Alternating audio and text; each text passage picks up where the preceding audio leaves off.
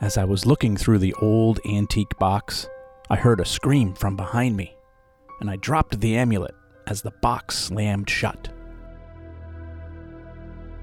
I'm Tom Stewart, and this is my paranormal story.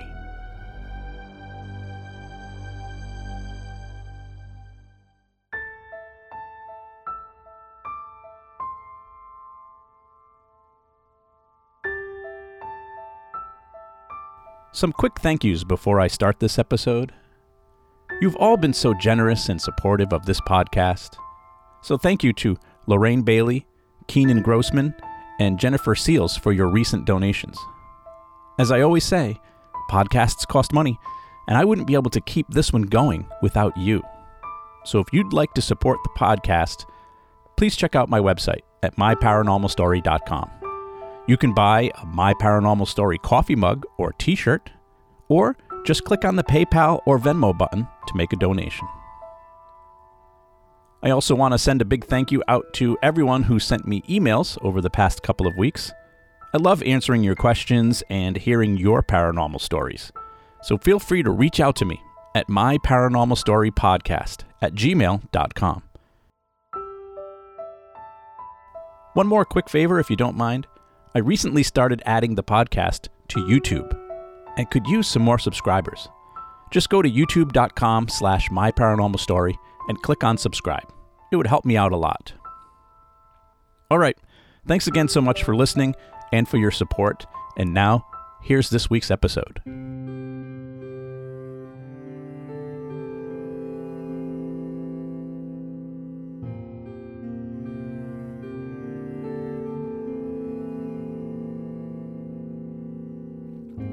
We had been dating for less than a year. Her name is Monica, and we met through some mutual friends at a local bar one night. She was a New Yorker, but a Mets and Bills fan New Yorker. You know, the good kind. She had graduated from Providence College a few years earlier and took a job in Rhode Island. And aside from sports teams, we actually did have a lot in common. She was a bit of a nerd, like me. She enjoyed video games, The X-Files, and horror movies. We only dated for a couple of years, but we're still friends to this day. We often will chat on Facebook about new movies or some of the paranormal TV shows. She's married now with kids and living back in New York again. But the other day, I was playing with my cat, and I was reminded of the time Monica and I went away together.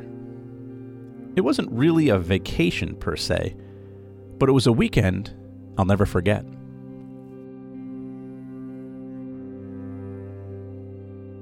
One day out of the blue, Monica told me she needed to go back home for a few days to help her family. Her grandfather had passed away, and her parents needed help cleaning out his old house in upstate New York. When I told her I was sorry for her loss, she sort of brushed it off.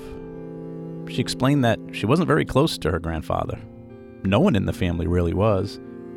Her grandmother had died when she was just a baby, and I guess her grandfather sort of became a recluse. She remembered visiting on the holidays and a couple of times in the summer as a kid, but for the most part, she really never knew him. And that's when she sprung the big question on me. Do you want to come to New York with me? My parents won't mind, she said. They're dying to meet you anyway. Before I knew it, it was Friday morning and we were on our way to New York. And I was a little nervous to be meeting Monica's parents for the first time, and in such a strange way. I'd be helping clean out the house of her father's deceased father. 4 hours or so later, we were driving down a long dirt road that eventually became the driveway for her grandfather's house. It was huge, like something out of Little House on the Prairie, but it had definitely seen better days. We parked the car and made our way to the front porch where Monica's mom and dad were already waiting for us. Her mom was friendly and bubbly, just like Monica, and came right over and gave me a big hug. "So nice to finally meet you," she said. "We've heard a lot about you." And as usual, I turned into my shy self when I first meet people. But then her father approached me and shook my hand. "Hey, thanks for offering to help out this weekend." I don't remember offering, but I just said, "Sure, no problem. I'm happy to help."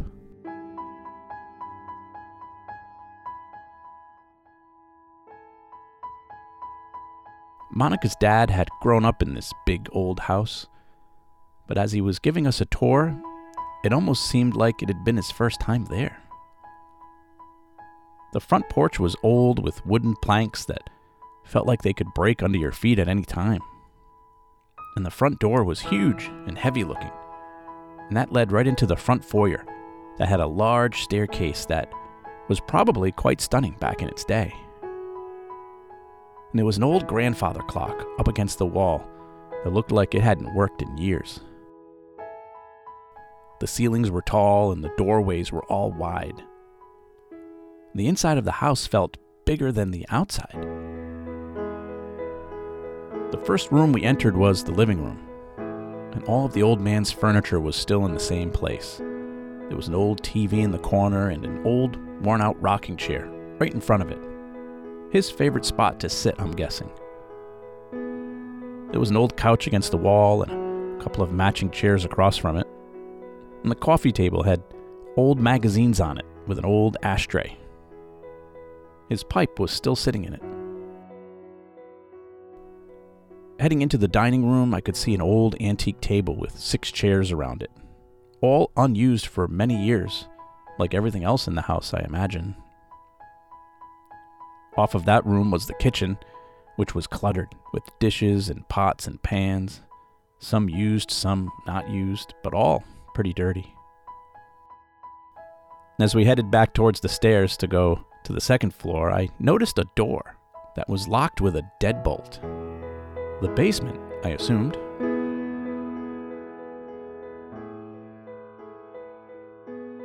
Upstairs, there were 3 bedrooms. The first one was a decent size. It had a queen-size bed, a bureau, and a closet. It was actually neat and tidy, but you could tell it had gone unused for quite some time. Now, the second bedroom had been converted into what looked like a sewing room. For the grandmother at one time, I suppose. And it hadn't been used in quite some time either. Decades, probably. It was filled with old mannequins and tables with cloth and needles and scissors, all that stuff. Most of it probably antique by now. And in the middle of the room was an old sewing machine with a chair in front of it. It was almost like traveling back in time to when Monica's grandmother would spend hours making clothes for friends and family. The master bedroom was huge. It had what must have been a king-size bed with 4 posts and an old canopy on top. And this room looked like it was being used. It must have been where the old man slept every night. And you could actually tell that even after all those years of being a widower, that he still stayed to his side of the bed. Around the room, there was an armoire in one corner and a huge bureau up against the wall, and a giant dusty mirror right in the middle of it. The closet was open and filled with clothes, some of them women's clothes. "Don't worry," Monica's mother said. "We're going to clean up in here and put fresh sheets on the bed for you." Wait, what? I looked at Monica and she stared back at me and quietly whispered to me, "Surprise."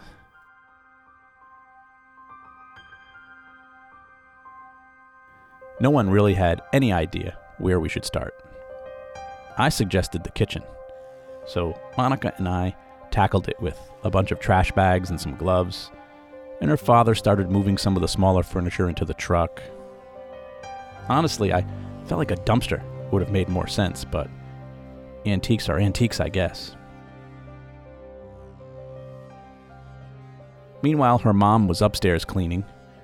So while I had Monica to myself, I asked her, "Are we really staying here with your parents tonight?" And she said, "No. They've got a hotel room a few miles away. We were going to have this house all to ourselves."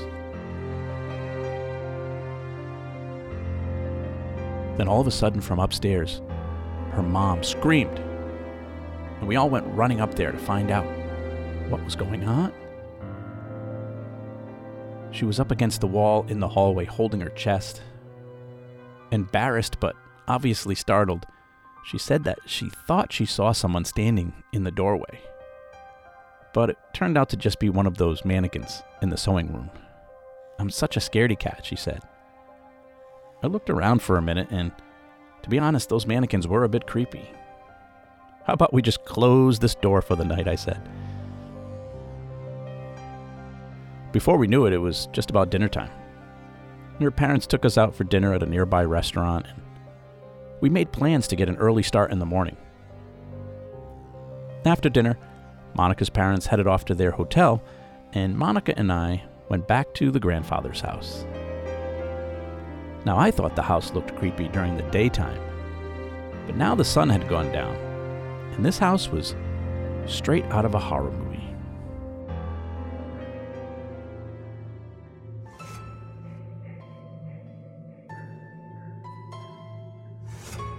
The first thing I did when we went inside was turn on the TV.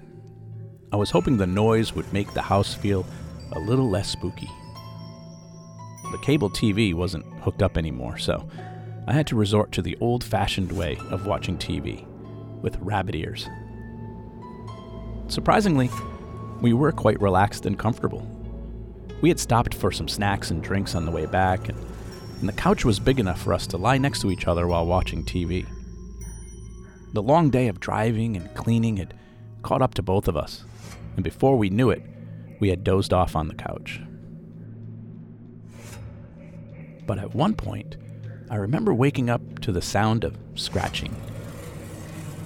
I couldn't tell what it was, so I reached over Monica and turned the volume down on the remote. As I looked across the room, I could see something near that basement door. It was hard to see at first with only the TV lighting up the room, so I sat up and looked closer. And it looked like a paw, like a cat's paw, sticking out from under the basement door. How did a cat get in there? How long has it been there? Wait, was this the grandfather's cat? It's been down there for over a month if it is. I immediately woke up Monica. "There's a cat in the basement." "What?" she said. "I just saw a cat reaching its paw out from under the basement door." "Are you sure?" she said. "Of course I'm sure. We gotta find the key." So we started looking through drawers and cabinets, and finally Monica found a set of keys on a hook behind a door in the kitchen. But none of the keys would fit this deadbolt lock. Why is this door even locked? I thought to myself. We pressed our ears against the door, and I swear I could hear noise on the other side. But Monica couldn't hear anything. I got down on the floor and tried to look through the crack under the door. And as soon as I pressed my head on the floor, I could see an eyeball staring back at me. I jumped up and said, "We've got to get this door open.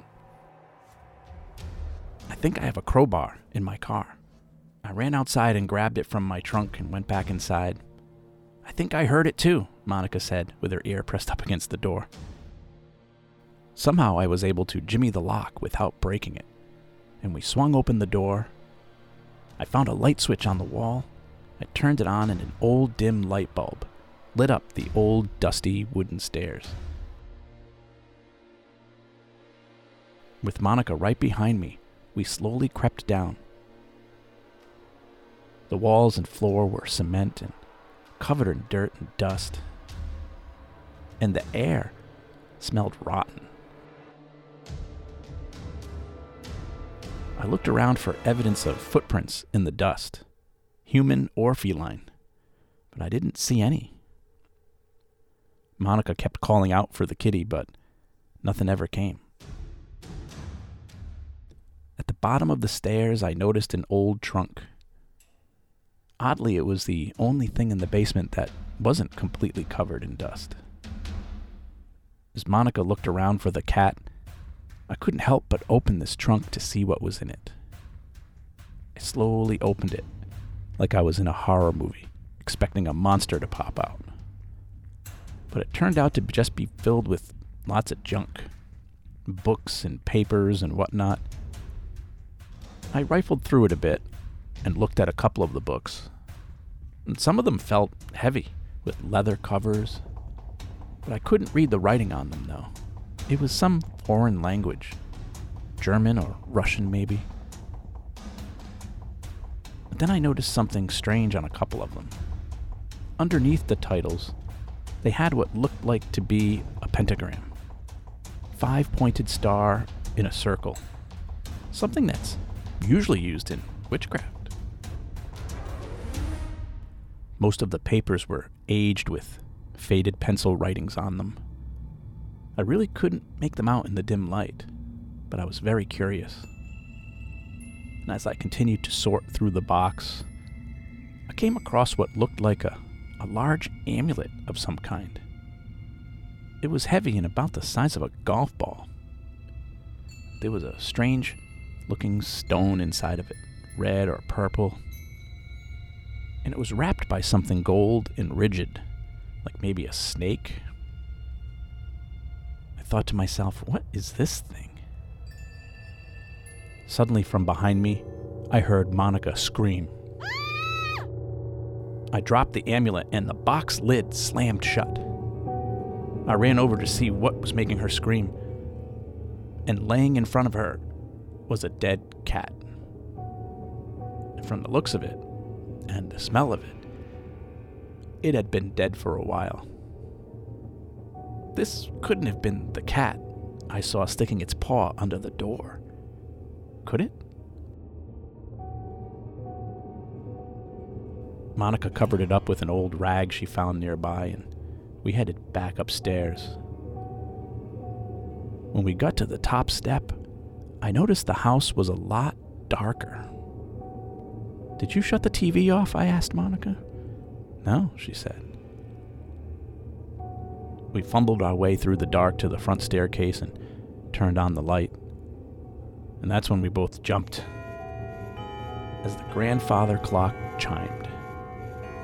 We quickly ran up the stairs into the bedroom with the hopes of getting some sleep, somehow, while knowing there's a dead ghost cat in the basement.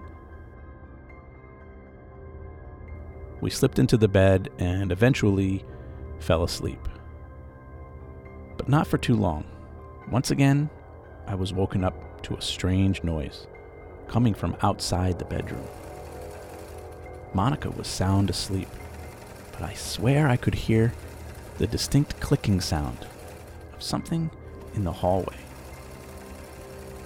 This time I just stayed in the bed. I closed my eyes and thankfully fell back to sleep as the sound faded away. The next morning, I awoke to the sound of Monica's parents coming into the house. We quickly got dressed and headed downstairs. But as I followed Monica out of the bedroom, out of the corner of my eye, I thought I saw a person standing in the doorway. I turned quickly and realized it was just one of those creepy mannequins in the sewing room again. But wait a minute. I thought I had closed that door.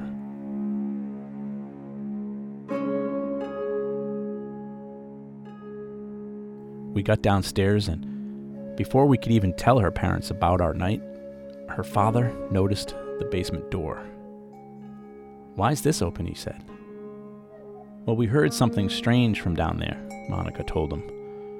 "So we pried it open. There's a dead cat down there." And without missing a beat, her father just headed down there with a trash bag, almost as if he wasn't surprised at all.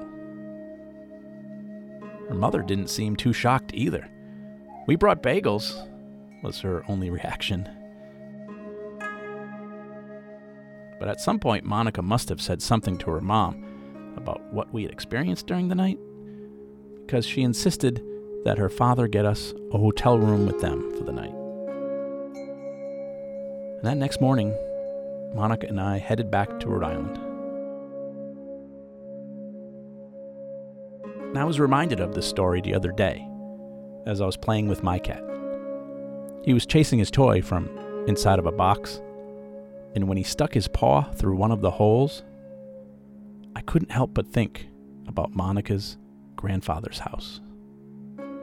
Which, by the way, is the same house that Monica and her husband and kids now live in.